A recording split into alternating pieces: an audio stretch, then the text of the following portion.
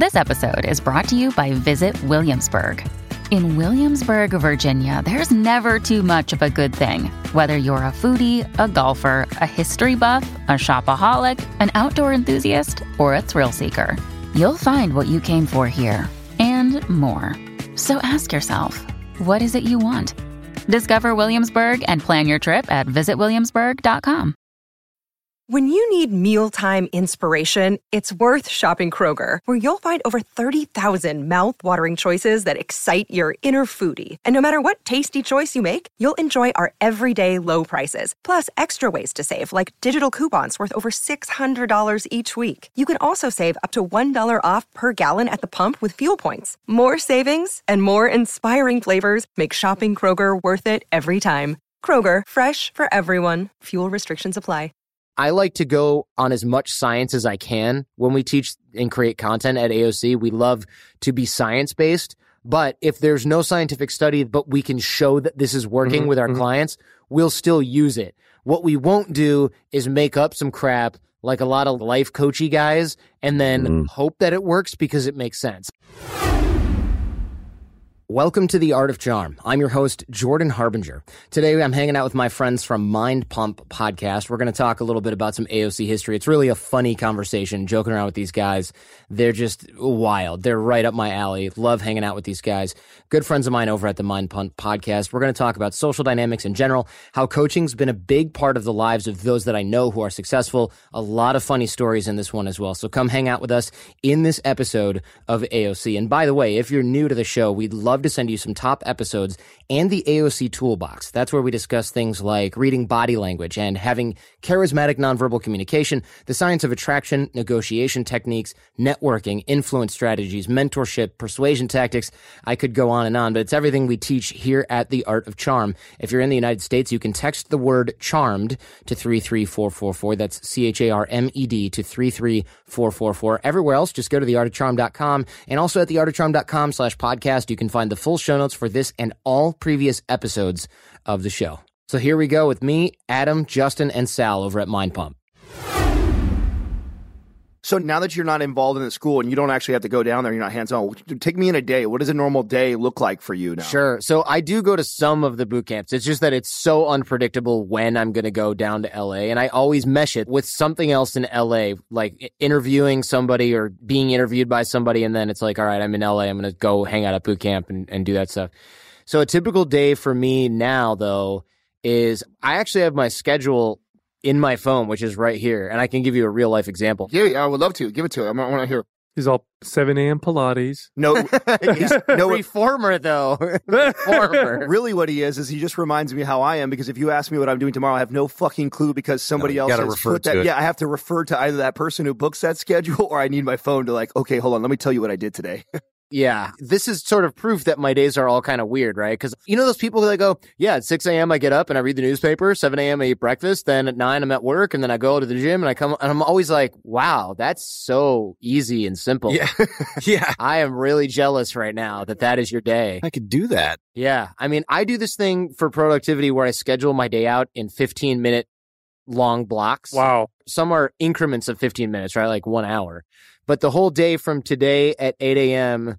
all the way till whenever we wrap up here has been scheduled in 15-minute blocks with one little white slice there at 11 a.m. And that was a canceled call. You have 15 minutes to go to the bathroom at 11:15. That's all you got. Like, sweet, I could drink a coffee. Exactly. So you got to hold it for a while. You know, I wish I was joking about this, and I haven't talked about this anywhere else, of course, because where would you? But I have a bottle in my studio. Since I don't have live co-hosts, I've got a bottle in my studio that's labeled, courtesy of my fiance, this is Jordan's piss bottle. Whoa, that's good times. Yeah, if I'm on Skype with freaking like an astronaut or Tony Hawk, I've got to go to the bathroom. I'm not going to be like, wait, that's an awesome story, but hang on like 2 minutes because I really have to pee. And then we got to edit it out and be like, so you were talking about how you set this world record. It's going in a bottle. It's worth it. You've fully committed. That's awesome. You just interviewed Tony Hawk recently? Yeah, it comes out on Thursday. Wait, so you legit pee in a bottle while you're doing your Sometimes, not every single show. Why not a diaper? I've done that cross country. It's not that weird. I like the Why bottle. not a diaper? A diaper, dude. Come on. Why would I buy a diaper when I have a piss bottle? Yeah. That's labeled good point. a custom. That's piss going bottle. backwards, right? Yeah. That's going backwards. Bro, you evolve into the bottle. You don't go the other way around. Yeah, You're man. Stadium buddy. Pissing yourself. Yeah, I mean, I still want to be comfortable. Just because I have to jam my wiener into a bottle doesn't mean I want to stay uncomfortable. Yeah, right. Right. I want to leave it there. This isn't the ideal situation. But. So you got to tell me about Tony Hawk, because I've always had a lot of respect for him. He's one of those athletes that, reached superstardom and then was smart, I feel like, with his money. Like, savage entrepreneur. total businessman, right? Can we tease it a little bit? Of course. So I wanted to get specific information out of him because people always ask those guys the same things. Like, oh, so what was it like? The 900. Tell me the 900. Tell me about the 900. And it's Right. like, tell me about, getting famous in skateboarding, or like, who are your favorite skateboarders? And these are really amateurish questions that I feel like those are fan questions that have been answered a million times. And I say fan questions because that's what you ask somebody when you're like, wait, who is that guy? Oh man, there's a famous person on this plane. I got to ask him something. God, it's so true. First thing that comes to your mind is like, whoa, what's your favorite movie? Because you're an actor. And they're like, right? So I asked him things like, all right, why did you keep practicing even when nobody gave a crap about skateboarding? Because his career was like, skateboarding is this cool, I don't know, was it 70s thing? And then it was like 80s, it's kind of fun. But then mid to late 80s through early 90s, no one cared at all. For like 10 years. That's true. Nobody gave a crap about skateboarding. There were no skate parks, really. Very few anyway. Pro skateboarding basically didn't exist. All those skate companies, remember like Vision Streetwear and stuff? Yeah, man. All that stuff, Airwalk, like they barely survived / most of them went out of business. And all of those other ones went completely under. Now, is that because of rollerblades? You know what? Actually, I think it was in part because of rollerblades. Wow. But also because it was just like a trendy thing that it just went away. And I feel like that was the rise of like hip hop started becoming. Hip hop became really cool and trendy, and skateboarding and grunge type of like, even the music that was attached with skating and everything like that, kind of those type of bands kind of took a dip. That music, everything, that whole genre for, it was a good 10 years or so. It just took a major dip. So what did he say? What was his answer to pushing through all that? I wish I remembered the word for word. Of course I don't. But it was essentially something like, when you care enough about doing something, you're compelled to do it. I think we talked a little bit about writers, how really good writers, they don't write because they're like, all right, I should probably write another book. It's been like 5 years. They're like, I got to write this stuff down because it's coming out of me like crazy. I got to get it on paper. This is how I create stuff. I've got to do it. It's like singers and musicians who are really, really good. They're not like, crap, man, I just have no ideas for my next album. They're just writing hundreds of songs, and most of them suck and don't make it, or they make it onto some other collection or something. But when you see those artists, the Prince, those guys, like, there's so much music. Look, Tupac probably has a new album coming out, and he's been dead since I was in high school or middle school. He's killing it right now. He's killing it, dude. Because they just wrote every day, all day. And he just was like, I just love skateboarding. Like, I wasn't doing it for money. I was doing it to get it going. And then he went into some detail about how motivation works, how high performers really feel about their craft, and why it's important and compelling to get really good at your craft, even if kind of no one else cares. So I thought that stuff was super interesting. And we did talk a lot about his business, protecting his brand, because when he was younger, and he gives a lot of funny examples on the show as well. He's always been somebody I've been intrigued about, because especially at his time of coming up, like now I feel like, your Lil Waynes, your Jay-Z's, like all your artists, and what's his name, who did the first double backflip on the Travis Pastrana, all these big names now. Well, he created Shaun White. I mean, Shaun White took a lot of his entrepreneurship, and he took that into like Target. He's like partnering up with all these people. Yeah, Tony Hawk got into the clothing line. I know he really pushed the video games. Like, he did a lot of really smart entrepreneur moves in an era where it wasn't as cool to do that. It wasn't even really being done, right? It was like, they licensed cartoons, but they licensed Tony Hawk stuff. Well, all his video games are amazing. Well, there's 32 of the toys. video games. Yeah, Toys. Yeah. But the examples he gives on the show, some of them are really funny, like backpacks and crappy wallets. And he sees this bad quality stuff, and he gets really upset about that. And he talks about like how he handles that and why he's so anal. But at one point, and he recounts the story better than me, at one point, he's pissed. He sees some crap at like TJ Maxx or Ross or something. And he's like, this is just bad quality. what the hell? You know, I don't even remember this at all. So he calls the licensing agents and they're like, yeah, you know, we license everything. Our contract says we can do kind of whatever we want. And he's like, this isn't going to work for me.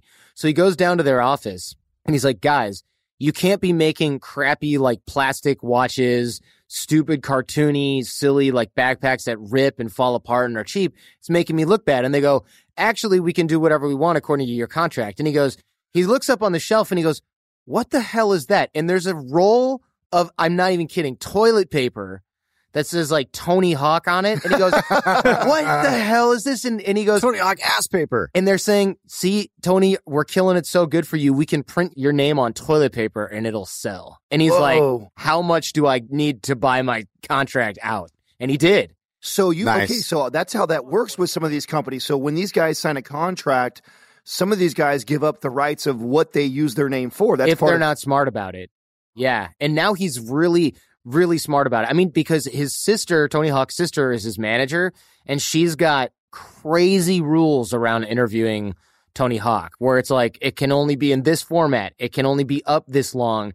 And they vet you, and it's this whole process. Wow. And there's no point in them vetting every opportunity that comes in because who cares? Right. Like, why would they go, well, we've never heard of this. That's why you only see Tony Hawk on like Larry King and some other big name. That's a big fucking deal that he was on there. It was sweet to get him on my show. That's fucking rad. It was lucky too. I won't front. That's awesome, man. I love the honesty like that. Yeah. So you've been on air for a long time with your show, right? Yeah, 10 years. 10 years now. As of December, which is right. Yeah, 10 years. Congratulations. Yeah, that's awesome. Who's your most, interesting guest? Favorite guest. Oh, well, man. you should say favorite or least favorite. Hey, I want to know least favorite too, which some podcasters won't go there. Yeah, it's funny. There's a lot of guests that I thought were really, really good. And I put them on this best of page, and I feel bad because everybody's not on there is like, what about me?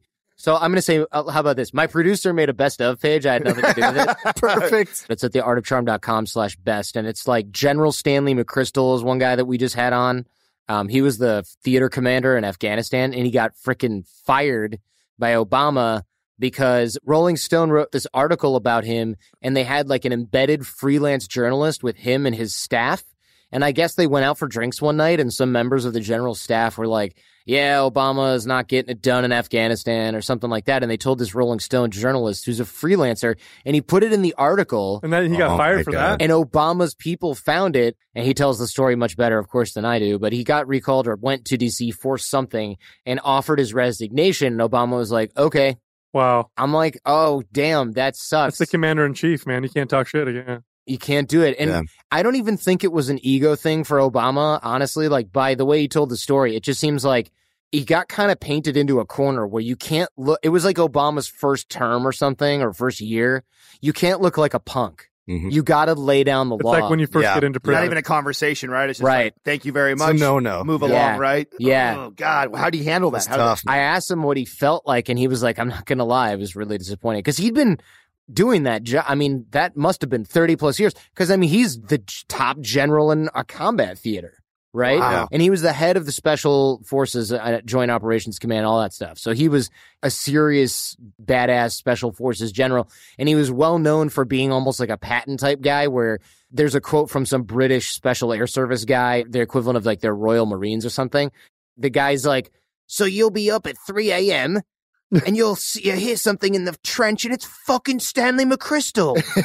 And he's just like in the trenches in the middle of the night, looking through binoculars and sipping coffee or whatever. Wow. Crazy. It's a badass. Yeah. Okay, least favorite, that someone either annoyed you or somebody who you did not like interviewing. Yeah, who sucked? So I'll tell you right now, this interview ended up turning out well because of my engineer and my producer, my associate producer. They edited it like crazy. And I say this with the following caveat that I like the guy, and I'm having breakfast with him in a month, and I really appreciate him.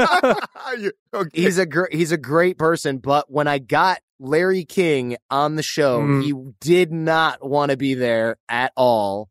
And man, I felt it. And I think it wasn't even really his fault. I think what happened was, because when I called, his assistant was kind of like, oh, it was done over the phone, right?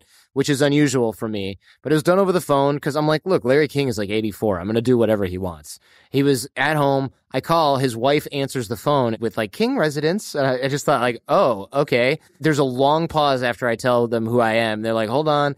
And then his assistant runs down and goes, yo, I'm going to make this right. It's going to be fine. And the guy was fine. I don't know where the miscommunication happened on my end, on their end, or if it was like set for a different date, but he was like, hello. And he was clearly like trying to finish some food. And like, it was one of those days where he probably thought, I'm just going to lay around all day and read the newspaper. And it's suddenly like, no, you're going to be on air. Yeah. Live with some dolt in like his apartment recording over the phone like a putz. How long ago was that? My sandwich? Yeah. Man, this was probably 2 years back. So I'm going to have Larry King come back on Art of Charm because it turned out to be really good. I mean, I just had to like constantly, it was kind of like a lawnmower engine that just won't start. And you're just like, come on. Oh, yeah. You're priming them all day. I kept having to do that over and over and over. But again, I don't think it was his fault. I think he did an awesome job after whoever logistically had dropped the ball. And he's, of course, not the worst guest that's ever been on AOC by any stretch. It's just a funny story. There's people who are so bad, it never airs because there's people who won't let me talk like I'm doing to you guys right now. No, not at all. No, yeah. There's people who just like, every time you make a joke, they're just like, that's not funny. Like they won't laugh or they'll tell you it's not funny or they joke blocking is the worst. Joke blocking. Come on. Yeah. Oh, you've had several guests that you actually never even aired. Oh, yeah. I've had people on, and it's rare as hell now because we vet people and my producer's supposed to talk to them. We get prep and all that stuff. But there is the occasional guy who you have an introduction through a friend, like you introduced me to somebody and I'm like, this guy sounds cool. Talk to him on the phone briefly. He's super entertaining or cool, or we don't have time for that. And then I look at him on YouTube and he's got like a great speech and I go, this is going to be really good. And then I read the book and it's brilliant.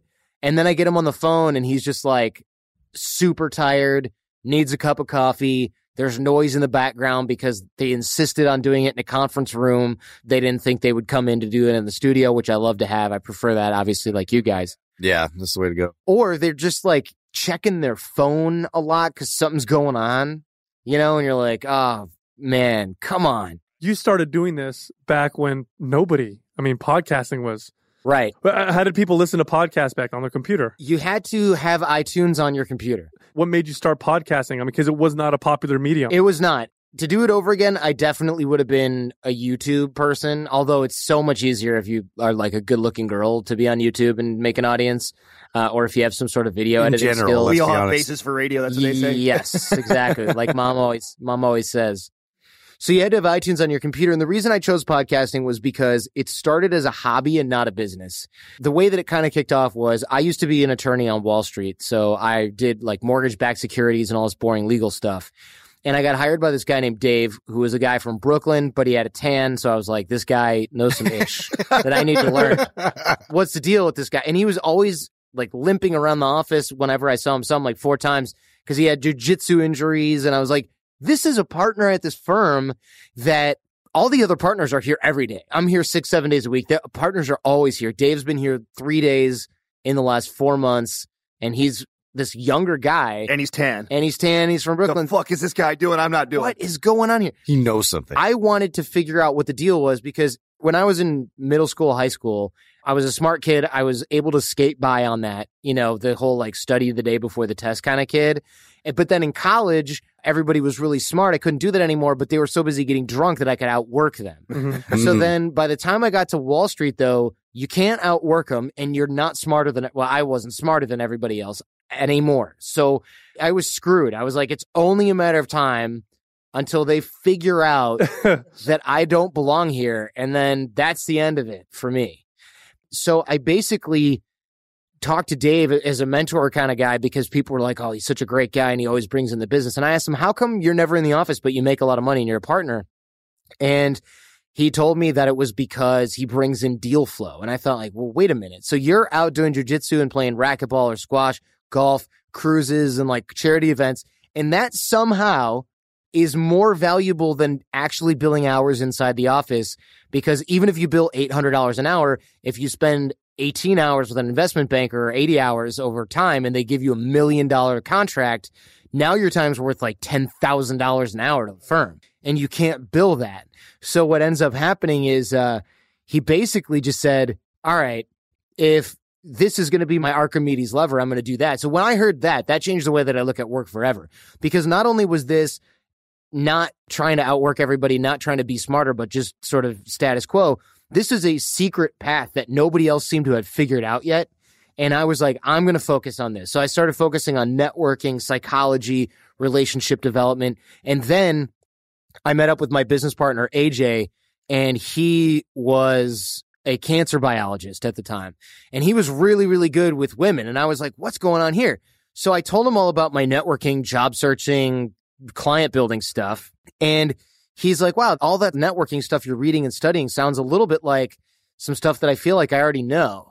And we would go out and try to, because he was going to be a doctor or something like that, or a PhD, and he knew he needed connections. So I was teaching him that stuff. But of course, we're going out to bars to meet people after work and school. So we're running into women. And then the whole thing, as you might imagine, quickly morphed from let's figure out how to network and build relationships to holy crap, we can pick up girls because we know all this stuff about body language and vocal tonality and communication. Oh, this is working. So we started talking about a lot of that stuff. And then from that, we basically decided that we were just going to do this every day until we got it. And we went out like 6-7 nights a week. We were always hanging out. And guys started to go, all right, what's the deal? I've been working here for 3 months. I see you guys every single time I'm working here. All the other bartenders know you. You don't wait in line. And patrons were noticing that too. And they're like, you're with different girls. You're not waiting in line. I'm 24, 25 at this point in time, right? I'm 36 now. And you weren't wearing a magician hat? I wasn't wearing a magician hat. We weren't making things disappear. No card tricks. Like none of that BS that all those other guys pick up dorks were doing.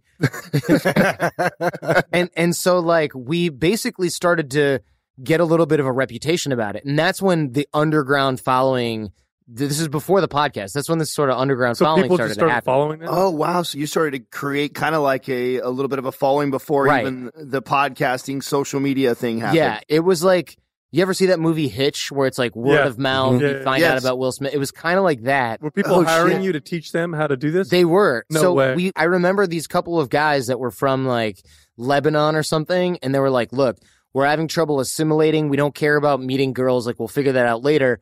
We just need to know how to make friends because we're new here and it's tough. So we would teach them a little bit of that. They gave us like $400 for an afternoon.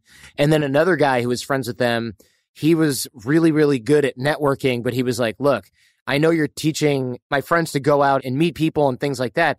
I need to do that. So we took him to a mall and we had him talking with people and getting him out of his comfort zone. He's a business school student. He's a really successful guy. And he thought that it was so awesome. I remember we were going to charge him $80 and he gave us $400 and he goes, you guys need to charge more. And so we started talking about this with other folks and word sort of traveled around and we found ourselves almost holding seminars, but not formally, where we would teach guys body language, vocal tonality, eye contact. We were teaching women too, but it was just mostly guys. And we were teaching them all this nonverbal communication.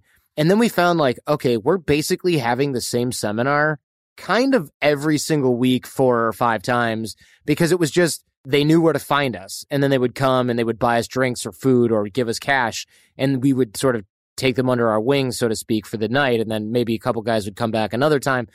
So it was very informal. But we started to get that rep and we started to get a little bit sick of having the same conversations over and over. So we came up with the idea of burning CDs. And then when people would ask us about it, we'd be like, hey, $20, just give it to, and we would carry it around. So I had a pocket full of CDs for like months. Did you call it anything? Was it Art of Charm back then? Or was it? It was just like, did you have a system that you had planned out? Like, this is what you do here? Kind of, yeah. We had like a basic toolbox that later became the toolbox for the Art of Charm, which was like banter, nonverbal communication, body language, eye contact, vocal tonality, taking up space. And there were a bunch of different little topics that now escape me that are also now having been redone over and over at theartofcharm.com/toolbox, which is like the basic set for charisma and magnetism and stuff like that. And so we recorded those and they were on CDs and I was giving these things out. I remember leaving a couple in like bathroom because like people would go in there and grab our business card and stuff. And the manager of the bar would be like, yeah, leave a couple of your CDs in the John, or leave a couple at the bar and like we'll hand them out for you. So we were doing that. This is pre-digital distribution. And then we were buying these CDs and we were kind of breaking even and we thought it was really fun. And then AJ, my business partner, one day goes, look, there's this new thing called podcasting where you can basically, instead of burning the MP3s to a CD, you can upload them onto a server and we could get like a shared server, rent some space from GoDaddy, upload those things, And then we can have like a really simple WordPress. I don't even know if it was WordPress back then, website with links, and people can download the MP3 files if they right click and choose save as and all this stuff. That was it. Wow. And that was how we started. And that was in 2006. You could play Oregon Trail and all that. Yeah, you could play Oregon Trail. Yeah. How long, and then were these analytics even available? Because I know iTunes are so stingy with stuff as it is for even us now. You know, how long was it before you started to see like, wow, we have a network here of people? Like, yeah, it took a while, but luckily kind of soon after, hosting companies started to pop up because there was no good place to host your podcast. But they were geekware, right? It was like, we have the only server that's designed to download MP3s, you know, Libsyn or whatever it was way back then. And there was no YouTube at this point. Bear in mind, like YouTube basically, I don't think it existed. I think videos were on Vidler, which doesn't probably exist anymore. I don't even know what that And if YouTube was around, it was brand new. I mean, nobody was on it. It was less popular probably than podcasting if it even existed. And so we had our MP3s up and people were downloading them. And we had this thing called SiteMeter, which is like pre-Google Analytics. It measured things in hits. I don't think that's a metric people use anymore. And so we were looking at that, and I remember one day when we got SiteMeter installed, the next day we were like, we got 24 hits, and we were stoked. We were dancing in the kitchen. We ordered a pizza. We cracked open a couple beers, popped in like a movie or whatever, and we were like 24 people that we don't even know got all of our voices in one day. This is insane. Oh, my God. That has to be so nostalgic for you it's now. Super like funny. Telling that story now, right? In comparison. Oh. Well, what's funny is last month we hit 2.4 million downloads.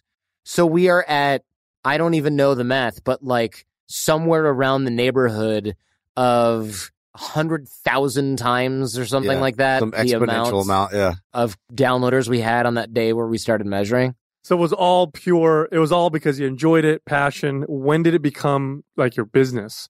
This is interesting. There's a couple of turning points, but it became a business that was profitable when we started doing the show and people kept emailing us, can you teach us live or can I call you and pay you? And I was like, no, I don't want to do that. It's a huge pain.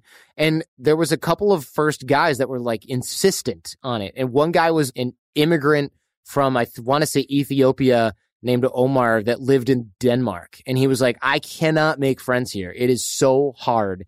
What am I doing wrong? And I gave him a bunch of exercises, drills, and he would call me with his improvement on Skype, and we tracked it and charted it. And I remember like at one point he was just so stoked because he's like, I have friends now and I have a girlfriend. This is amazing. I'm still friends with him on Facebook. I should actually write him because it's really, really cool to see. That was one of our first clients.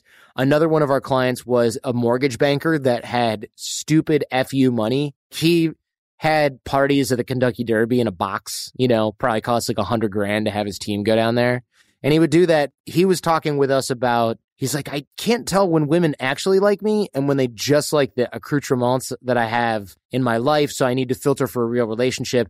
And I wanted you guys to teach my sales team. So he was one of those guys where I was like, it's going to be $100 an hour because we were charging like $25 an hour before that for that stuff. And then $50. He didn't even bat an eye, right? All right, here's $5,000. And also you guys need to charge way more.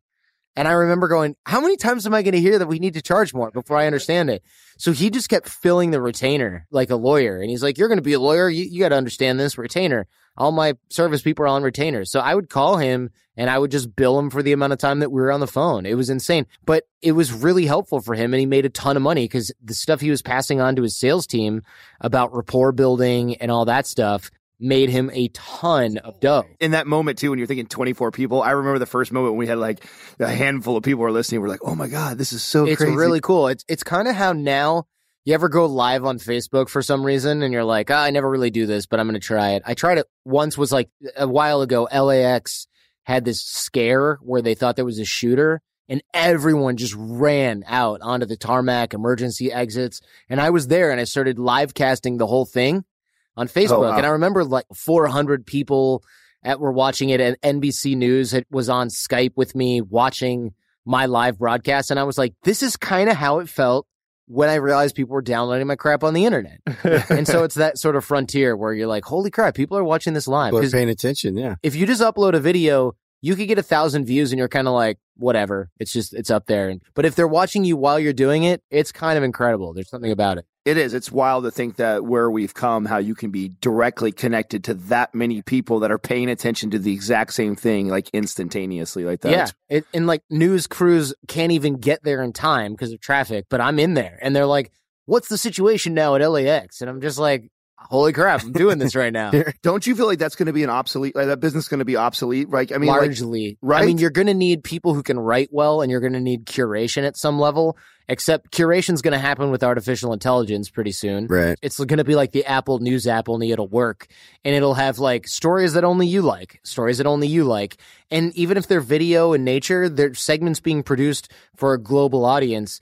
Even if they produce a segment about dogs, there's going to be millions of people who want to see animal-related segments. 100%. And they're going to get fed that nonstop until the AI thinks, well, after about 3 hours of cat segments, Tim likes to hear about food because he's hungry. So let's put some advertising for Del Taco and talk about cooking-related, health-related stuff. Like, that's all going to happen. So you're going to get the type of segment you want when the computer knows it's going to be most interesting to you. How did you learn these skills? Like, what made you develop these yourself in order to teach them? Can you connect to where all the way to your childhood where it... Yeah, I can, actually.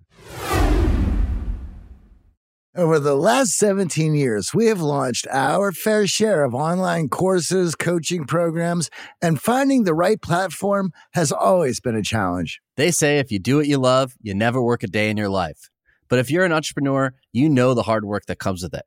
That's why you need Kajabi. Kajabi makes it easy to run your entire online business from one platform so you can focus on what you love, creating. Kajabi is the ultimate all-in-one platform that helps creators and entrepreneurs build successful online businesses by unlocking predictable, recurring revenue. No matter your niche, Kajabi makes it easy to turn your skills, passions, and experiences into enriching online courses, exclusive membership sites, subscription podcasts, thriving communities, personalized coaching, and more. The best part? Kajabi doesn't cut into your revenue because everything is owned and controlled by you. So keep 100% of what you earn. And with Kajabi, you also get robust analytics, easy payment options, email marketing tools, and customizable website templates, all built in. You don't even need a huge audience to make sustainable income. There are thousands of creators on Kajabi making 6 and 7 figures with less than 50,000 followers. Right now, Kajabi is offering a free 30-day trial to start your business if you go to kajabi.com/charm. That's KAJABI.com/charm. Go to kajabi.com/charm and join the creators and entrepreneurs who have made over $7 billion. Another day is here, and you're ready for it. What to wear? Check. Breakfast, lunch, and dinner? Check. Planning for what's next and how to save for it? That's where Bank of America can help. For your financial to-dos, Bank of America has experts ready to help get you closer to your goals. Get started at one of our local financial centers or 24/7 in our mobile banking app. Find a location near you at bankofamerica.com/talktous. What would you like the power to do? Mobile banking requires downloading the app and is only available for select devices. Message and data rates may apply. Bank of America NA, member FDIC. This is a funny story too, and I hope the statute of limitations is run on the following criminal activity. But basically, when I was a kid, I was an only child, and my parents were gone a lot of the time. And I got really interested in cellular phones because I got a computer and I met these like hacker guys that were messing around with the phone company. So I started doing that. And then I started to get interested in cell phones and programming them. And I found that you could, with these guys that taught me, is you could like go dumpster diving and get serial numbers from other people's stuff and from the cell phone store, and you could listen in on their phone calls. And I thought that's super interesting because I was 13. Which at 13, that is way interesting. It was super cool. And you can program that cell phone so that you can make calls. So I was 13. I had a cell phone when nobody knew anyone anywhere that had a cell phone. I was 13 and I had one. And I had to tell my teachers that my dad got it for me because he was an executive at Ford and the company was paying for it or whatever. I had to make up a story, even though I worked, earned the money, bought it, and then, of course, stole the service from some unsuspecting guy. Wow. Because I was a young criminal. But I started basically wiretapping, where I was listening to phone conversations. And I remember one of my neighbors, because this is analog cell. It's not the internet where you're wiretapping somebody in the Philippines. This is local radio signals in your neighborhood. So I would go sit near my friend's house and I could hear this guy talking on his cell phone. I guess he didn't have a separate phone line in his house and he probably had a company line. So he didn't want other people to hear. He'd make calls on his cell phone. He was getting a divorce and he would call his soon-to-be ex-wife and they would have one variation of a conversation. And then there would be another phone call with him and his brother. They would have a totally different conversation about the same subject matter.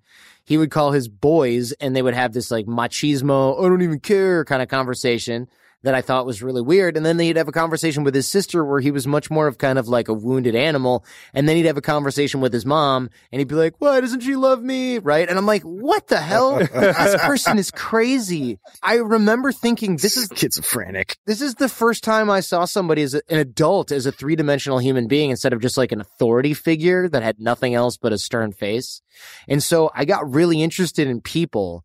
And that is what kind of led me to believe that you can learn a ton about what makes people tick and get their motivations. And I remember even as a 13, 14-year-old kid thinking to myself, if he had the same conversation that he had with his mom and sister with his soon-to-be ex-wife before they got to this point, they would probably have a pretty decent relationship because all this communication and vulnerability that he is totally not showing with his soon-to-be ex-wife, he's got in spades with the women that raised him. But there's some weird disconnect. And I remember thinking that at age 13. And I remember thinking like, there's something here where we're going to be able to figure this out. And I remember thinking about how to figure out women was a thing. And I would ask all my friends and each guy had like one idea and I started putting them together. At that point, then when I was in high school, I was like, if I add up all these techniques and I start testing them, this could be really interesting. And I did that a little bit in college. And then that eventually became sort of the beginning of the art of charm because I was like, wait, if human psychology means that people are at some level predictable, then you can push the right buttons and pull the right strings and you can get reactions that you want. Now, that sounds a little bit more manipulative than it ended up being, but as a kid, that was really appealing. And now I realize it's not so cut and dry. You can't just push this button and this result will come out unless you're dealing with people that are highly suggestible or like maybe damaged in some way. We had to sort of redo the formula, if you will, so that it works with people who have their stuff together that are smart, the kind of people that you want to be around. Because you don't want to just be pulling the strings on everybody and you're controlling it. You don't want that. People think they want that at some level when they lack control. But then when you get it, you realize, I don't want to be the one who's telling everybody what to do.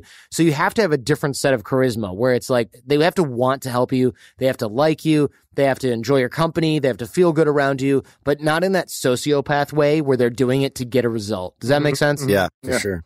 Absolutely. Do you ever get into debates or discussions with academia, psychologists, psychiatrists, communication experts? Do they ever come up to you and say, hey, you're right, you're wrong? Yeah, of course, a lot of the people on the show will come up and say, you're right about this. More so in the reverse kind of thing has happened where I'll read a science article that's like, studies show that there could be a correlation between people who make other people feel good in these certain specific ways and having success in their life. And it's like, no kidding. And they say these sort of vague things and they're like, we tested this by having people feel an affinity for one another by asking a specific set of questions.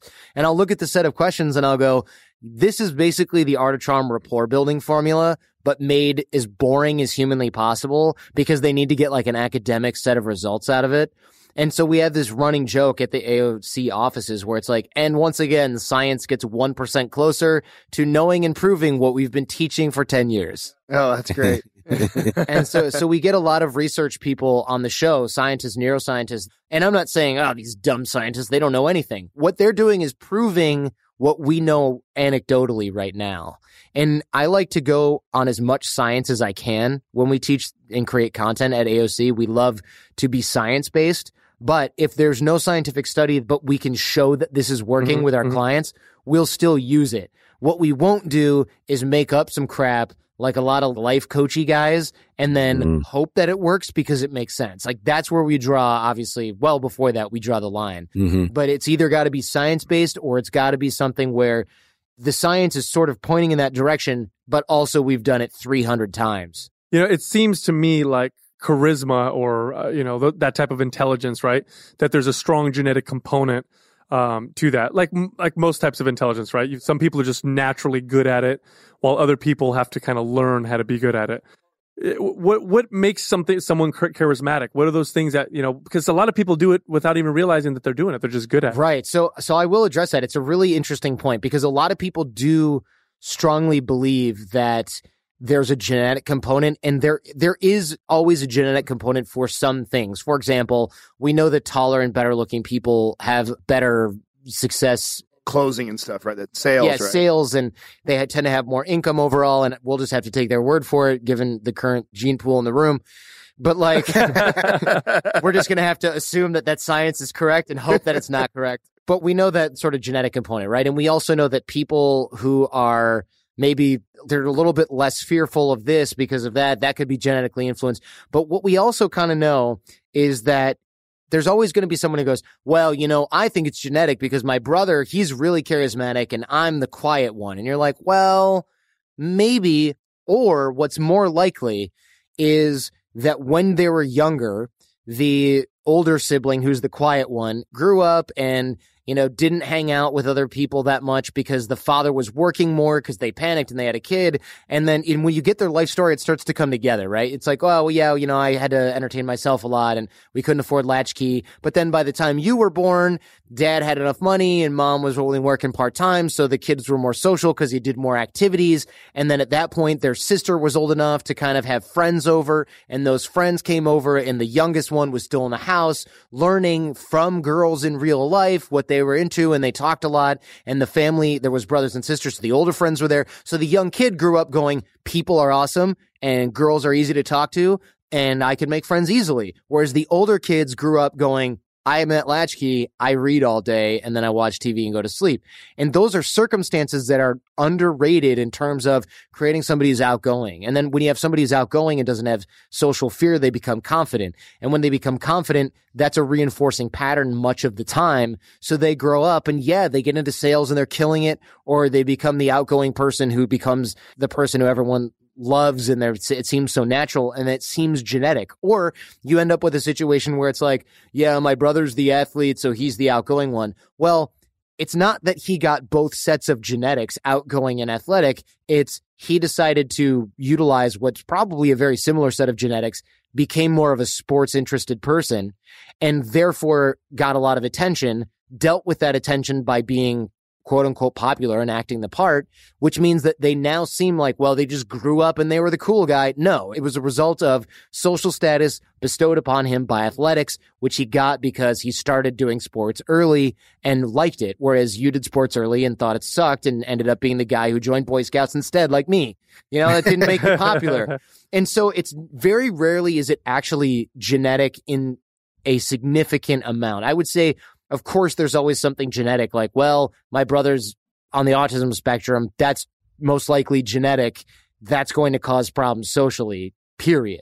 Right? But two guys born to the same parents, all other things kind of being equal, most likely it's going to come down to circumstances experienced early in life that make that seem like it's genetic. The thing that we're doing at Art of Charm is we're taking those circumstances, throwing people into the fire early enough so that they go through those circumstances in large part in a condensed fashion at our boot camp, or teaching them the things that they need to know on the show, on the Art of Charm podcast, that they can then utilize, that are the things that people who learn this early on seem to know second nature. So things like body language, vocal tonality, and eye contact can be learned. It's just that other people who look like they got it naturally, they just learned it really, really early on, and they forgot that they knew it. They're unconsciously competent of those particular skills. And so it seems subconscious. The good news is that whenever you do anything consciously and deliberately in a focused way, you can almost always overcome the people that have done this quote unquote naturally for a long period of time, because your growth curve is like a 45-degree angle. It's like working out, right? We know those guys growing up that were just strong. Like someone's older brother's just like a strong guy. He didn't lift weights all the time. He just somehow that guy was just jacked, and he did gymnastics or something, like whatever. So you have that guy, but then you go to the gym and you're like, I want to be strong like Kyle's older brother. And you go to the gym and you work out and you work out and you work out. And then 3 years later, you run into that guy and you're like, what? This guy's not strong. He just looks strong because I was less strong than him because I'd never lifted a weight in my life. But now I'm looking at him and I'm like, this guy? Why was I always so intimidated by this guy? I tend to agree with you. And it's difficult to separate. Like they'll show studies that show reading to your children will increase their IQ by so much, but is it the reading or is it the fact that you have more communication with your children? People with, advanced degrees tend to have more intelligent children. Is it that they are intelligent themselves? Is it their education? Or is it that maybe they have more time at home? It's very difficult to separate those things. It's so hard, right? Like I believe people who have advanced degrees have more intelligent children in part because maybe genetics play a part, sure. But also people who have advanced degrees aren't necessarily smarter than people who don't. There are people who had more time, more money, and more opportunity. But I guarantee you of course, there's a ton of people that don't have advanced degrees that are equally intelligent. It's just that maybe those people value education more, which is why they took 7 years of freaking college. Mm-hmm. So, of course, they're going to say, well, I'm going to make sure my kid goes to after-school math classes Pay and blah, extra blah, blah. Special attention to, yeah. And so are the kids more intelligent or are they just better educated? Do we even know the difference between... And I'm sure someone will out there. I'm just saying I don't know the difference between somebody who's highly educated and looks the part versus somebody who was born with just a sweet kid IQ and is a genius. There are people clearly who have great logical processing that are genius level and can do math when they're 8 that I can't even do right now, which is probably like long division. But, like there are definitely going to be things like that. But it's really hard to prove causation versus correlation, I guess, is this sort of cliche, right? Yeah, it's very difficult. Would you say that social intimidation or that anxiety or that lack of confidence when you're around people, would you say that that's probably the biggest contributor to somebody not having the kind of charisma that they want? Because, anecdotally, when I'm observing people, obviously alcohol, probably the most popular drug to use when people go out. Alcohol, it lowers your inhibitions and people feel like they can talk to people and all of a sudden they feel charismatic, mainly because it makes you feel less inhibited. Yeah, it's definitely going to play a huge part. Social anxiety of any type. And I'm not talking about like chronic clinical social anxiety of the type where you see very rarely where the person's like, I'm not going to leave the house. I mean, you hear about that, but it's so rare. I can count on one hand the number of AOC clients in the past decade that have said things like, well, I played World of Warcraft in my basement for 10 years and didn't go to any family functions and I need to recover from that. And that's so rare. That's such a pathology. It's so rare. Most of the time it's something like, yeah, I studied a lot in high school and then I studied a lot in college and I had friends, but then I graduated and I was in a fraternity, it was really cool. But now I have a job and I realize, holy crap, I don't know how to make friends with people when I don't live with them. And I don't want to hang out with the people from work because they're all old sales guys or whatever. Or I only have 3 friends I hang out with at work. And I just moved to a new town. What the hell am I going to do? It's not guys who have tape on their glasses and tie their shoelaces together. It's guys and girls who are like, I just don't know what to do right now because I've never had to turn the computer off and turn it back on again and build a life. Or divorced people. I mean, imagine right now. This is what it's like to be divorced in a lot of ways. So I've heard this from AOC clients. Imagine that you woke up one day and you've never seen a smartphone. It's basically the kind of the same thing. Like you've never seen the internet. So you don't know how to date online. You don't know how to text somebody and flirt. The last time you flirted with anybody was live and it was before mobile phones existed. You passed them a note. Yeah, you passed them a note. You met your wife, your ex-wife, soon to be your former whatever, in college or high school. Where do you meet people? Where do you date? How do you court them? It's all completely foreign. And so we get a lot of people like that who just need to come in and figure this stuff out again. It definitely makes, what you're saying makes so much sense that it's a skill that you have to practice and learn. But I think a lot of people get stuck in the belief like, I'm just going to be myself. And, I don't want to, try to make friends because then that means that I just need to be who I am. And who I am is just this quiet person who's afraid to talk to people. And I've heard people actually say that, like, just be yourself and you don't worry about trying to act like someone else. And, what do you say to people like that? Well, there's a couple schools of thought here, and I definitely understand that. So the people that usually say be yourself, if they're your close friend, they're looking out for you and they want to protect you from what they think is probably some sort of scammy thing. If you're like, I'm going to go to the Art of Charm thing, like, what the hell? You don't need that. What they're saying is, if you acted like you did with me and you could compress and condense the 3 years of experience or 10 years of experience I have knowing you and digest that essence and then somehow magically communicate that to the person you're interested in, you'll be just fine. Because here's yourself, right? When you go out on a date, you get a haircut, you put on a sweater you never wear, you wear cologne that you never wear, you trim your beard, you make sure that you look good, you get a pump or whatever at the gym beforehand, right? And women are there. Rub one out sometimes. Why the fuck you look at me like that when you say that? Did you emotion to me over there? Little guilt. Women are getting their hair done or they're doing their hair, they're putting on a nice dress, they're putting on makeup. Do either of you look like that? It's like that Chris Rock's piece, right? They're meeting your representative. Neither of you look like that ever. Your representative. And it's like they're meeting your representative. You're not being yourself. But what the other person means is, look, I like you because I know you really, really well. If you can communicate that essence to the other person, you'll be fine because at the base level, you're a likable, lovable person. The problem is that's a skill. It's a skill and it's not a helpful one because that person is the same person that will be able to tell you exactly what they think they should say, but not articulate at all what they should respond to. And here's a classic example of this from when I was younger. I remember asking my buddy's sister how to get this girl to like be my girlfriend. I was probably 13 or 14 years old. Like I was really young. And she goes, buy her some flowers and compliment her shoes and stuff like that. So I did that. And the girl was like, whatever. And when I told when I told my friend's sister about that, she goes, what? That's so weird. That would totally work on me. But then when we got older, I realized this girl dated like motorcycle riding, kind of like bad boy guys. And I was like, that guy didn't buy her flowers. He makes her cry all the time. And he certainly isn't like, nice shoes, great handbag, Janice. Where'd you get that? No, he's like a guy who shows up late or not at all. And she's like into the guy because he has a tattoo. Get on my bike. Totally. And I was like, what? There are totally different dynamics at play here. And I remember joking about it with her later on because she still, as an adult, was like, yeah, I'm just trying to get her brother a date with this other girl. He just broken up and gotten out of a long relationship. And he's like, yeah, I just keep telling him, just be super sweet. He's such a super sweet guy. Just be super sweet. And I go, like, Janice, would that work on you? And she's like, of course. And I was like, let's talk about the last 2 guys you've dated. And she's like, going through the stories. And I'm like, did either of them do any of the things we just talked about? And she goes, well, no, it's so funny. I've never thought about this. And I'm like, she's not a dumb girl. She's a smart girl. She has a great career. The problem is we don't know what we respond to. We can't articulate that. We only know what society says we should like. Oh, yeah. Very good Great point. Yeah. Very, very good point, though. It's so crazy when you think about that, man. It's like an automated response. It's automated and it's programmed into us by our childhood. And so Janice isn't lying. The people who tell you that you should just be yourself, they're not lying. They're not steering you poorly. They just don't understand what that entails.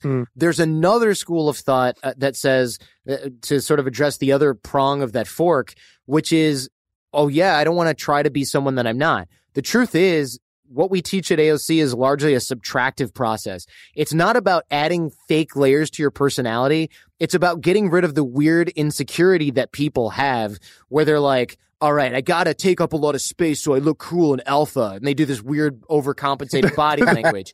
And then it's like, oh, I got to tell cool stories because I read on the internet that if you make up a cool story about how you dated a model and you have a Ferrari, girls will like you. So they're doing that. That's not being themselves, but also you're not being yourself when you go out and you try to act casual, right? It doesn't work. So when people tell you, I don't want to have to do this extra stuff, I totally agree with that. Don't add on extra layers to your personality, but please do get rid of the insecurity that says that girl's not in your league or that job isn't something you can do or that you're probably not smart enough to handle the conversation with these entrepreneurs.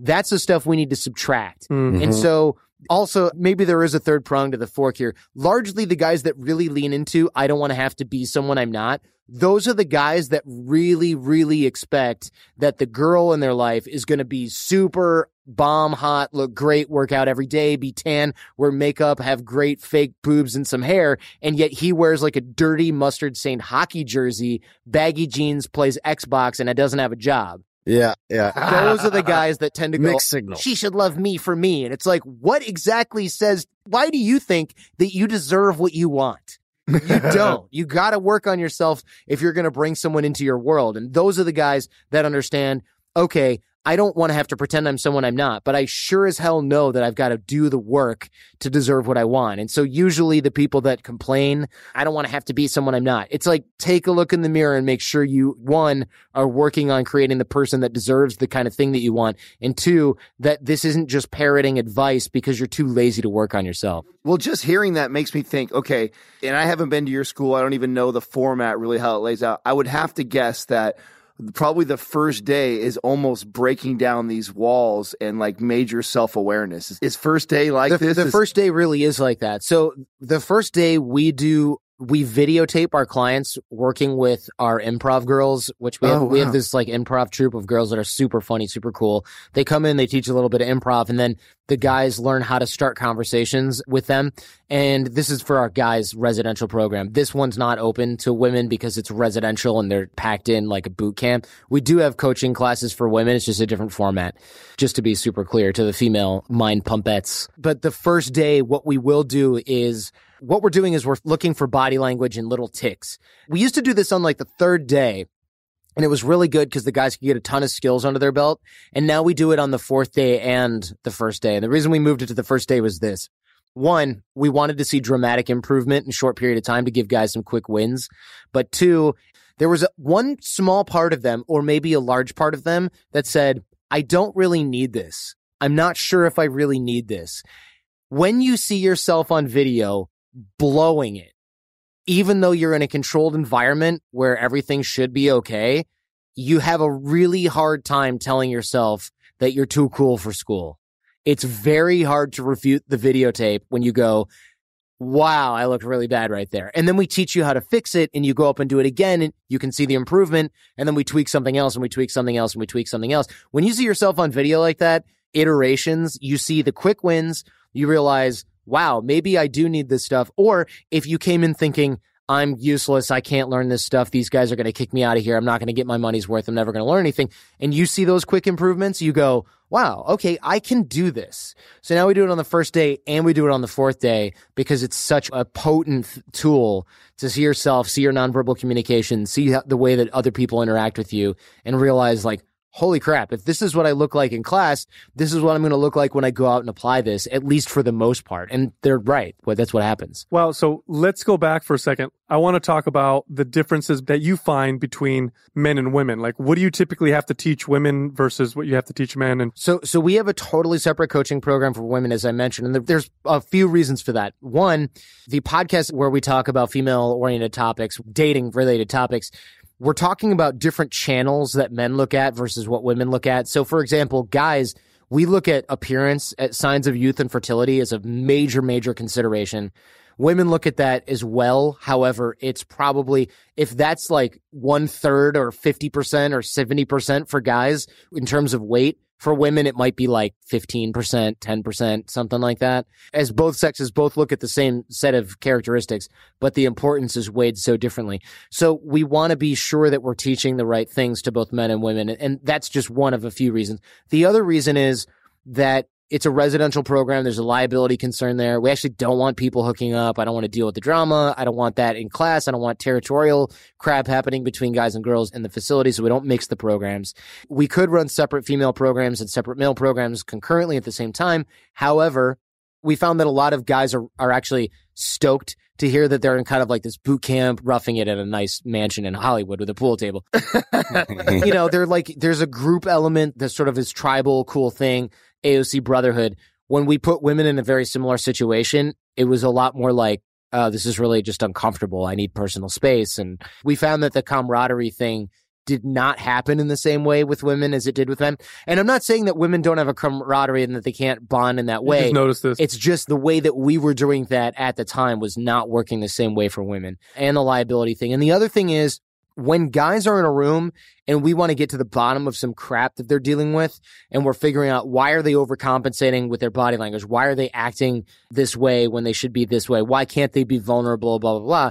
We don't even allow journalists in there that are female, only under certain circumstances and for certain periods of time, because as soon as you put a female in a room with a bunch of guys, vulnerability ceases. Walls go up. Guys sit up in their chairs and they start doing things like, yeah, I don't know, bro, instead of talking about their real thing that's going on. And so we just realized it's kind of like spraying something in the air. It may literally be some sort of pheromone activated stuff. Who knows? But when there's a female anywhere around a group of guys, there's competition, vulnerability, posturing, and that is exactly the opposite of what we need in order to be able to get in there. It's kind of like I'm trying to work on the engine of a car and someone keeps slamming the hood on my freaking head the whole time. I'm like, okay, if every time I turn around you're going to slam the hood shut or on my hand while I got a wrench in there, like I can't help you. So we can't have mixed. It just doesn't work for us. So was there a specific incident or time where you guys were trying it before and it was like, okay, enough is enough. Like I've seen enough. Like we can't do this anymore. Or did just over time you realize that it's better separate? Like we started teaching guys because it was just like I still wanted to focus on skill sets that I was using for myself. We started teaching a little bit of females, like on the phone coaching side. It turned out that our demographic of the early show, the early Art of Charm podcast, was mostly guys. It still is, but it's far less skewed male now.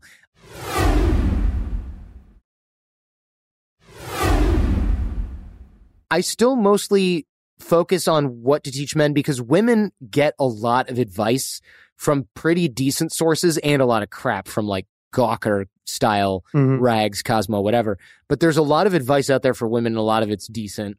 For men, the advice out there is complete crap. It's from Maxim where it's like, how to get a hot chick. And it's like, I was going to ask wear Abercrombie cologne. It's like, get the out of here. You've heard of like the Millionaire Matchmaker and like all these kinds of shows that kind of sprung up. So I was interested to hear your take on those shows and like, you know, what kind of advice, do you think it's sound advice they're giving out or is there? No, especially that show I think is just classic garbage. If you notice, and I don't expect you to remember anything, episodes of that show, but all that woman does is yell at and berate the guy. Yes. And it's like not helpful. It's like the trainers on reality shows. It's gotta be like that. Exactly. Yes. It's like, come on, you're going to be a wuss. Da, da, da, da. Like, I don't want my trainer to only have that function. That's the last rep only or something. I don't know. Yeah. They got to have a real function. That's a really good analogy that I'm going to have to use at some point. The Millionaire Matchmaker is to reality TV show trainers as kind of the Art of Charm is to like an actual trainer who's like, okay, here's your diet plan. Here's why we're going to work on these muscle groups. You've got some rotator cuff issues. We're going to have to work around those. Da, da, da. But that doesn't make for good TV.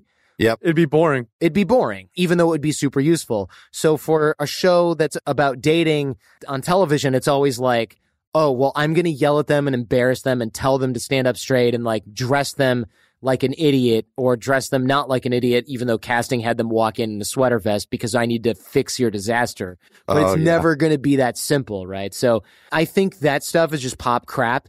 And it's especially for guys. If you wanted to get advice to become a better man, if you're watching Millionaire Matchmaker, you're in so much trouble, except for what are your alternatives? You can look for advice for women. You can try to read a bunch of weird self-help books that are like, wish it, want it, and you can do it. Like that stuff is garbage too. It's not useful, has its place maybe in some respects, but then where are you going to get advice? You only have friends and family to talk to. And what do they say?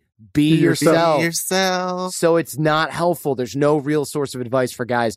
And that was true 10 years ago. It's somehow still true now. There's other podcasts and shows out there, and you guys have advice for guys, especially in like the fitness arena and I would imagine the health biohacking. So there's more, thankfully, good advice. But unfortunately, with the fact that we now have this access to give really good advice, there's also so many people out there that are like, hey, if you take this as Cyber, you're totally going to lose weight. Yep. No, it's money grab.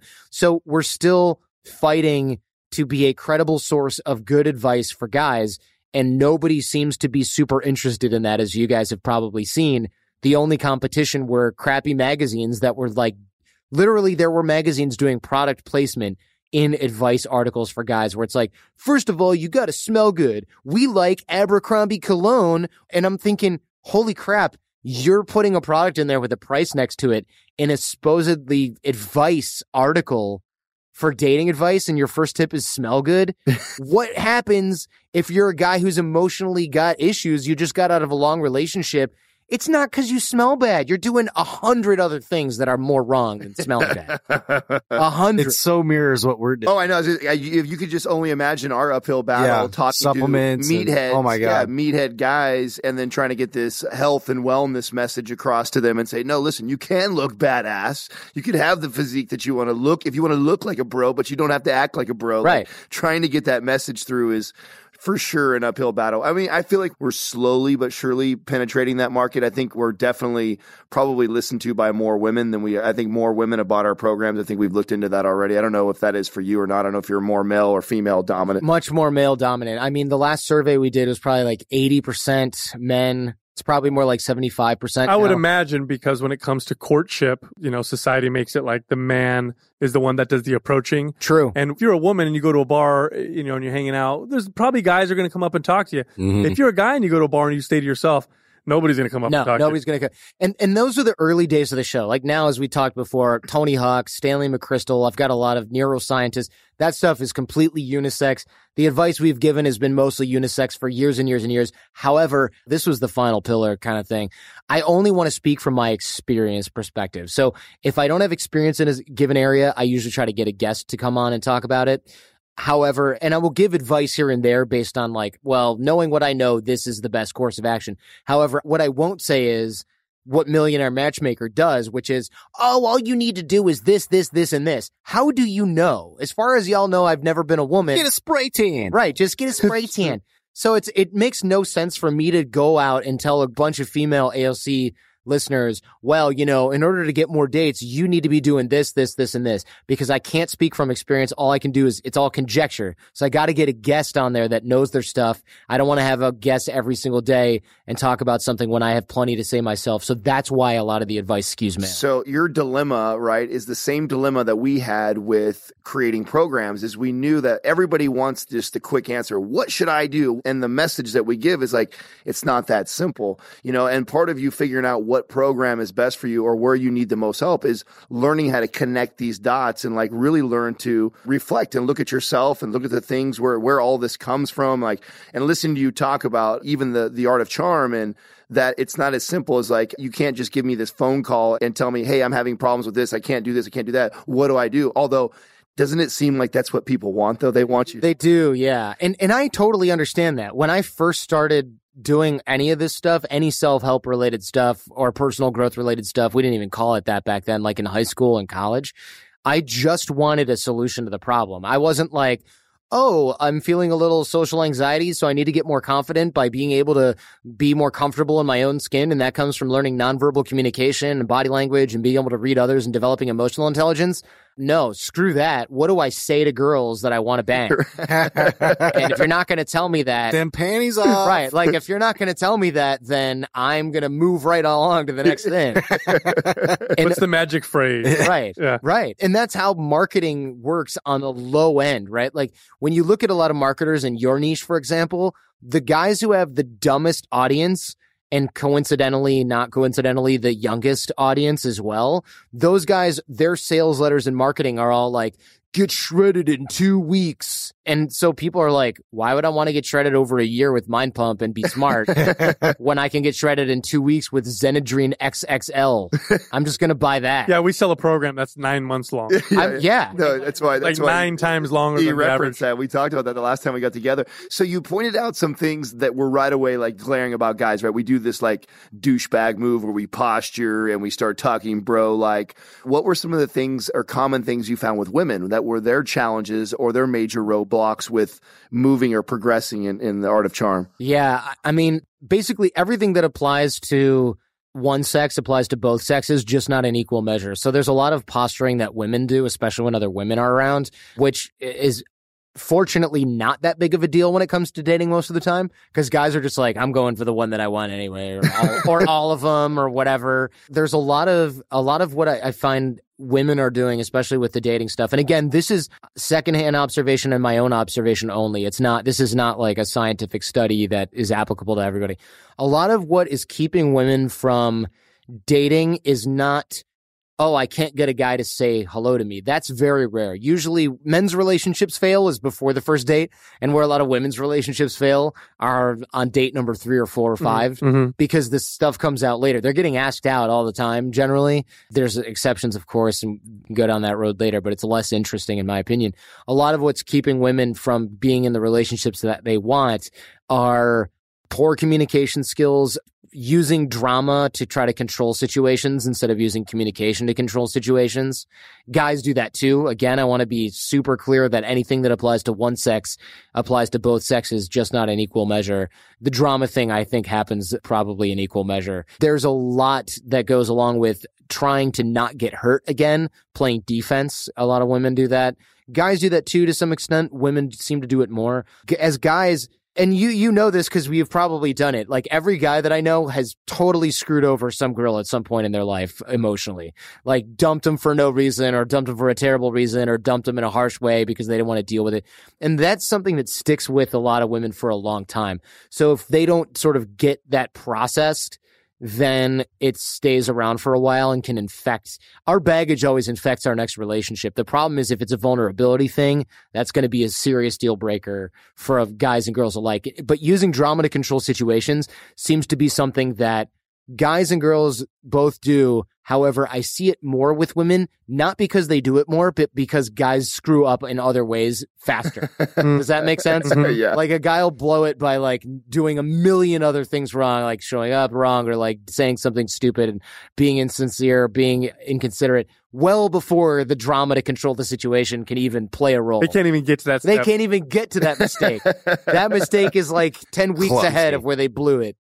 But women will often get to a point where they'll be using drama to control a situation, and that works on the guys that they don't necessarily want to be with long term. Does that make sense? Oh, yeah. So that's the problem, is you end up filtering in the wrong partner because you're able to control that person and you're like, great, this is working, I can do it. And then after a while, you're like, this guy's Play-Doh. I'm so not attracted to this person.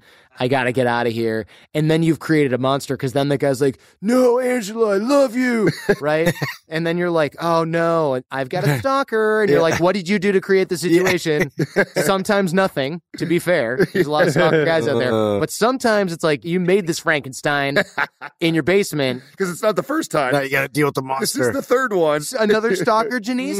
How did that happen? There's one common denominator in the stalker situation. Right. Like, yet another one. Yeah. Funny. He's hiding behind that bush over there. Yeah. How much of the business, because I mean, God, you've been doing this for 10 years. So I would think in this era of social media and Facebook and Twitter and Instagram, and make sure you do your relationship status, like how much of your business has had to mold and change to teaching that? Because I feel like this is almost a new, especially for us guys that are born in if we're 35 plus years old, this is pre-Twitter. This is pre-Instagram. This is all of that way of communicating. And sometimes we talk, and we've talked about this before, like, man, one of our first episodes we did, what was it, Decline of the Modern Man, and we got into some of that, the technology and the now we don't have to have the same social skills as we had before because everything is like on this phone and instant connectivity and stuff. Has that affected, do you feel like you have to speak to that in the school? Like, listen, just because you can send an emoji or whatever like that, and that's not real communication. Or is it a different set of skills? Yeah, it's a different set of skills. It's good that you pointed that out, because exactly when this is so funny and it totally puts a date on everything, but texting wasn't even popular in the US until like 2007 or 8 or something. I bet if we look at it, it's peaked around 2011 or 12 or something, right? It's new-ish for us here. So we wrote a book about this that is so goofy and outdated now, but we did a bunch of shows about this, and we still talk about this, where it's like texting, how to keep a girl or a person interested in you for a longer period of time, why you shouldn't be developing rapport through texting and social media, why you should only use it as an attraction phase type thing, flirting, logistics only. Like, we did a whole thing about that. I knew you would have got into this. Oh yeah, man, big time. You have to, because it's so different now. That's it. That's part of the dating world now. If you don't learn that skill, it's very difficult. All right, maybe you're not on Match.com writing like, "Hey Angela, really loved your profile pic. I really like dogs too. Let's go surfing sometime. Right. You had to do that at some point in 2000 and whatever. If you were in the dating pool, you had to be adept at sending messages on sites like that. Now you have to be good at the instantaneous kind of Tindery type stuff, which is essentially texting with a couple of twists. But you have to be good at that, because if you're just like, hey, after you match and the girl's like, hey, and you're like, you're cute, want to hang out? You're immediately doing what every other guy does. Right. You've got to stand out. There's all these little strategies. And I guarantee you now, we're not going down this road, but I guarantee you right now that there's going to be, if there isn't already, and it may be of dubious quality, so I'm not recommending anything, there's probably some dating coach person out there who's like 25 and is like, this is the Snapchat game. Yeah. And this is how it works, and this is how you send your messages, and this is when you do it, and this is why you make this length of messages, and don't do messages with your shirt off because that's played out. There's going to be some guy out there who sneak in the dick pic, at the end. Yeah, like for a second, but like it's subliminal. You can't really tell. Can't see it. And it's vanished. It's going to get deleted. Right. Yeah. It's like, is that your dick? Have a certain like, size. Nope. Yeah. It's all like neuro-linguistic programming with pictures. Like, hey, check out my watch. Yeah. That's not your wrist. Oh, it's 12. It's high noon. Yeah. There's going to be some, and I put this in air quotes, science going on where guys are working on that because there's demand for it. It's not where we're headed. I mean, now we've got Peter Diamandis coming on next month to talk about the future of AI and how that's going to affect human behavior. So we've taken a much more mature turn in direction, I like to think. So speaking to that, okay, so one of the things, right away I remember when we first met you, we all hit it off. We all had great things to say about you. When we dug through the podcast, like, dude, this is so cool. Definitely something we all want to go to. I think it would be great for all of us to experience for the week. Where do you see the business going? Are you... where you're at now is where I see it, where we want to be with fitness, right? We want to have these very similar, like either weekend or week-long courses where we teach all this programming and teach you how to sell the programs and how do you build this virtual business online. So we have very similar things as far as like our goals. Now, where do you see yourself from here, or what are you trying to do with the business? Yeah, I love doing the show. Like, I love to talk. I love to interview people. I want to make that audience larger because it gives me a cool way to influence people in a positive way. So that's what I like to do. Creating products and services for the people that listen to the show is what we're doing now. We've got a networking product that's all online. It's both for guys and gals, I like to say, because sometimes I guess you can't really say girls now in certain parts of it's actually a little outdated, right? Oh, yeah. So funny you bring that up. We were in Austin, Texas. This is just last week. And we were at the Onnit Academy. We're getting they have these little smoothies. There's like 3 little girls, cute girls behind the bar and this guy, and they're serving us our smoothies. We totally tell them to, hey, you choose. We've never seen this menu before. Whip us up a cool drink. And the girl's like, all right, cool. We're going to make you this. I'm like, awesome. Right away after I tasted it, I was like, oh man, great job, girls. The drink was awesome. I'm saying that. And right when I'm saying that, there's this girl who just kind of looks up at me in the corner of her eye, and she's just like, goddesses, ladies, women, lionesses, and she starts like lionesses. That's a new one. Like rambling, and it took me a minute to pick up on it. And she was referring to the girls as girls. Oh man, and like it was disrespectful. So much to the point that we got our drinks, we left. I felt obligated to go back, and I said, "Hey, I just want to apologize to you, ladies. I didn't mean to disrespect you. If you felt by referring to you as girls as that was and they all laughed and said it was no big deal. Yeah. But obviously somebody had an issue. Like, could you not just totally wear all your emotions on your sleeve? Right? It's funny you should mention that, because I just talked about how people put any input comes through your own emotional filter first. Yeah. So if you're insecure because you feel disempowered as a female, well, somebody saying, thanks, girls, is going to be super offensive to you. But if you're comfortable in your own skin and you grew up around that and it's not insulting, in fact, it can be a term of respect or endearment, any way that you want, then you don't care at all. It's all about the way that she was processing that. Her own emotional filter. 100%. If I was at my home turf, the asshole in me would totally call it right out. Yeah, and be like, I would ask her. You can call them whatever you want. As a girl, you're allowed to do that. Yeah. I just don't want to be that old dude that just doesn't change his verbiage. Doesn't get it. Yeah, Uncle, you can't say that anymore. Oh, but when you get to a certain age, you're allowed to do whatever you want. I think 70 is that where you can grab asses, slap them on the butt. Oh, great job, honey. Great job, toots. Yeah, exactly. You get away with it. That's a good Adam one. does that to Doug all the time. Super awkward. Pinches him. He's like, over here, toots. Still a little too young to get away with it now. Yeah. Come here, sugar britches. I need another iced tea. Sugar tits. So yeah, the future. You got to tell me the future of where you're going with this. And yeah. Oh, so we do have a unisex product, Social Capital. It's about networking. It's for guys and gals, ladies, lionesses, whatever. Thank you. Yes, lionesses. And that is all about like networking, reaching up into your organization to higher ups, reaching across laterally in your industry, getting jobs, becoming somebody who's a central figure in your industry, creating a little bit of a platform so you become more well known. And that's our Social Capital product. And it's like, it involves coaching and there's drills and exercises and workbooks and stuff like that. It's all online. And that course is really cool. Next year, we've got a monthly course coming out where we're going to have more in-depth learning and workbooks where like maybe Larry King, when he came on the show, talked about, here's what I learned in 60,000 conversations. But what he might come on and do would be like, here's how I elicit really good stories from people. And then we'll talk about that. And that'll be like a monthly thing with a workbook and exercise. And we let the AOC fan base, the fanarchy, decide where that goes. So if there's enough months coming up where it's like, I want to learn how to deal with this relationship issue, we'll create that content and deliver that to everybody. And that's sort of a monthly thing. So that's very cool. Online products are big. Our boot camps, as much as we do sell out 2 to 3 months in advance, we do want to expand and do some in other parts of the world.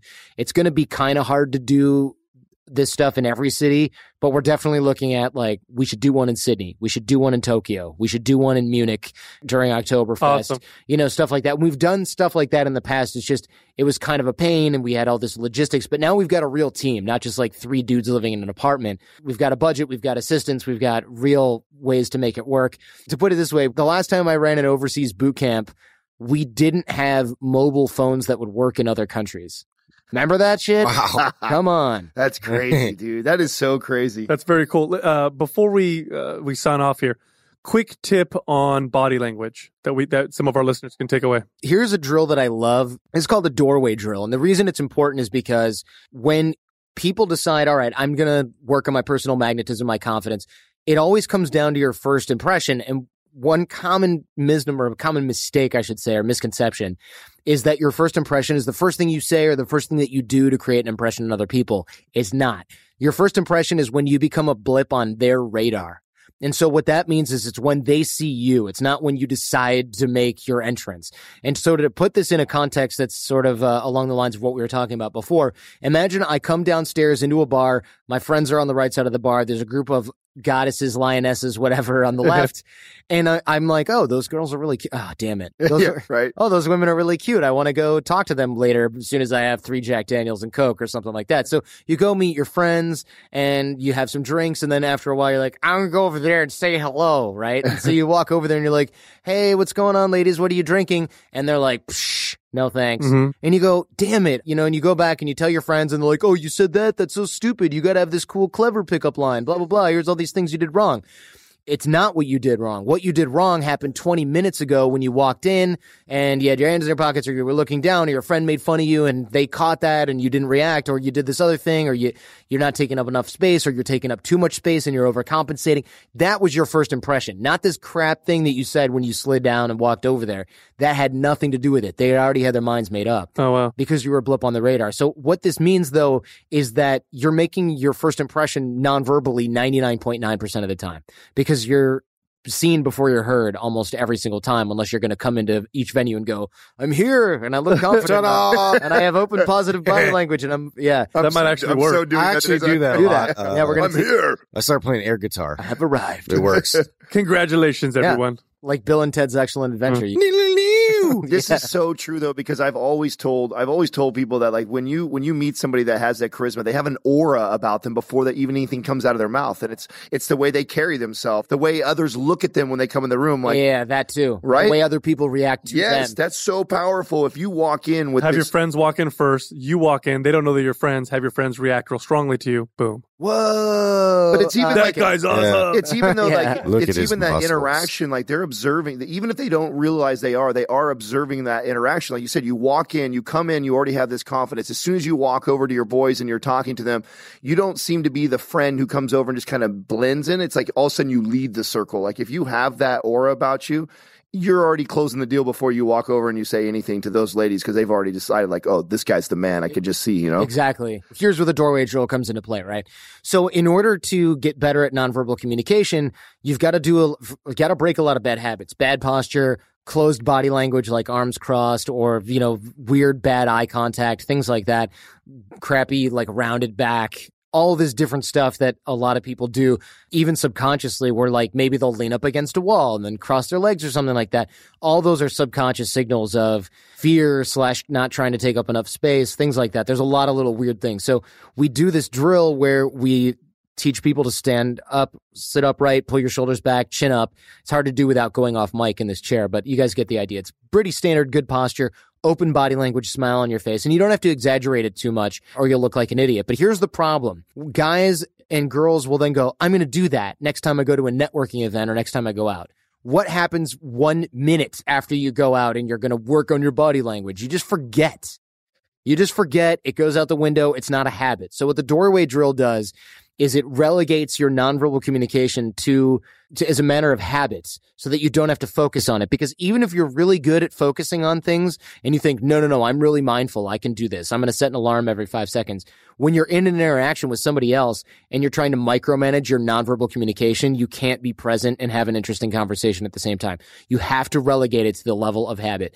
So the doorway drill is that upright, shoulders back, chin up, chest up, not too exaggerated, smile on your face, open body language. But you do that every single time you walk through a doorway, even in your own house. So every time you go through a doorway, you straighten up. And you're going through doorways all day, every day, in your office, at work, when you're not at work, every single freaking day.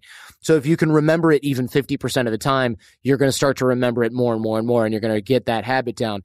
Then when you walk downstairs the next day or the next few weeks, next months, whatever, you go to Starbucks, what happens when you walk in the door? Smile on your face, open, positive body language, you're looking good, right? That changes the way that other people react to you, which we mentioned earlier, which changes the way that you start to behave entirely, not just non-verbally. It's a positive reinforcement cycle. It starts with that nonverbal communication, which changes your first impression, which you change and create a habit with the doorway drill. Does that make sense? 100%, dude. Great advice, man. Great big thank you to Adam, Justin, and Sal over at Mind Pump. You should check that out, Mind Pump Podcast, wherever you find podcasts are sold, wherever you get your podcasts. Look out for Mind Pump. And if you enjoyed this one, don't forget to thank them on Twitter. We'll have that linked in the show notes as well. Remember, you can tap the album art and the show notes should pop up right on your phone. I'm also on Twitter at The Art of Charm. It's a great way to engage with us there. If you need to get a hold of us in a speedy fashion or you want to holler for any reason, me and producer Jason are both up on there. Boot camps, our live program details, those are at bootcamp.theartofcharm.com. The boot camps are super rewarding. It's just amazing how far it takes people and what we can see with our own eyes during and, of course, after the program. And remember, we're sold out a few months in advance, so if you're thinking about it a little bit, get in touch with us as soon as you can. Get some info from us so you can plan ahead. And we've got our AOC challenge at theartofcharm.com/challenge. Or, like I said earlier in the show, you can text the word charmed to 33444. That's CHARMED to 33444. The challenge is designed to improve your networking skills and your connection skills and inspire those around you to develop relationships with you for business or personal reasons. I'll also send you the fundamentals toolbox that I mentioned earlier on the show. And we've got regular videos with drills and exercises to help you move forward. It'll make you a better networker, a better connector, and a better thinker. That's theartofcharm.com/challenge, or text the word charmed in the U.S. to 33444. For full show notes for this and all previous episodes, head on over to theartofcharm.com/podcast. This episode of AOC was produced by Jason DeFilippo. Jason Sanderson is our audio engineer and editor, and the show notes on the website are by Robert Fogarty. I'm your host, Jordan Harbinger. Go ahead, tell your friends, because the greatest compliment you can give us is really a referral to someone else, either in person or shared on the web. So stay charming and leave everything and everyone better than you found them. Thanks for listening to The Art of Charm. Get more confidence, relationship skills, life hacks, and more at theartofcharmpodcast.com.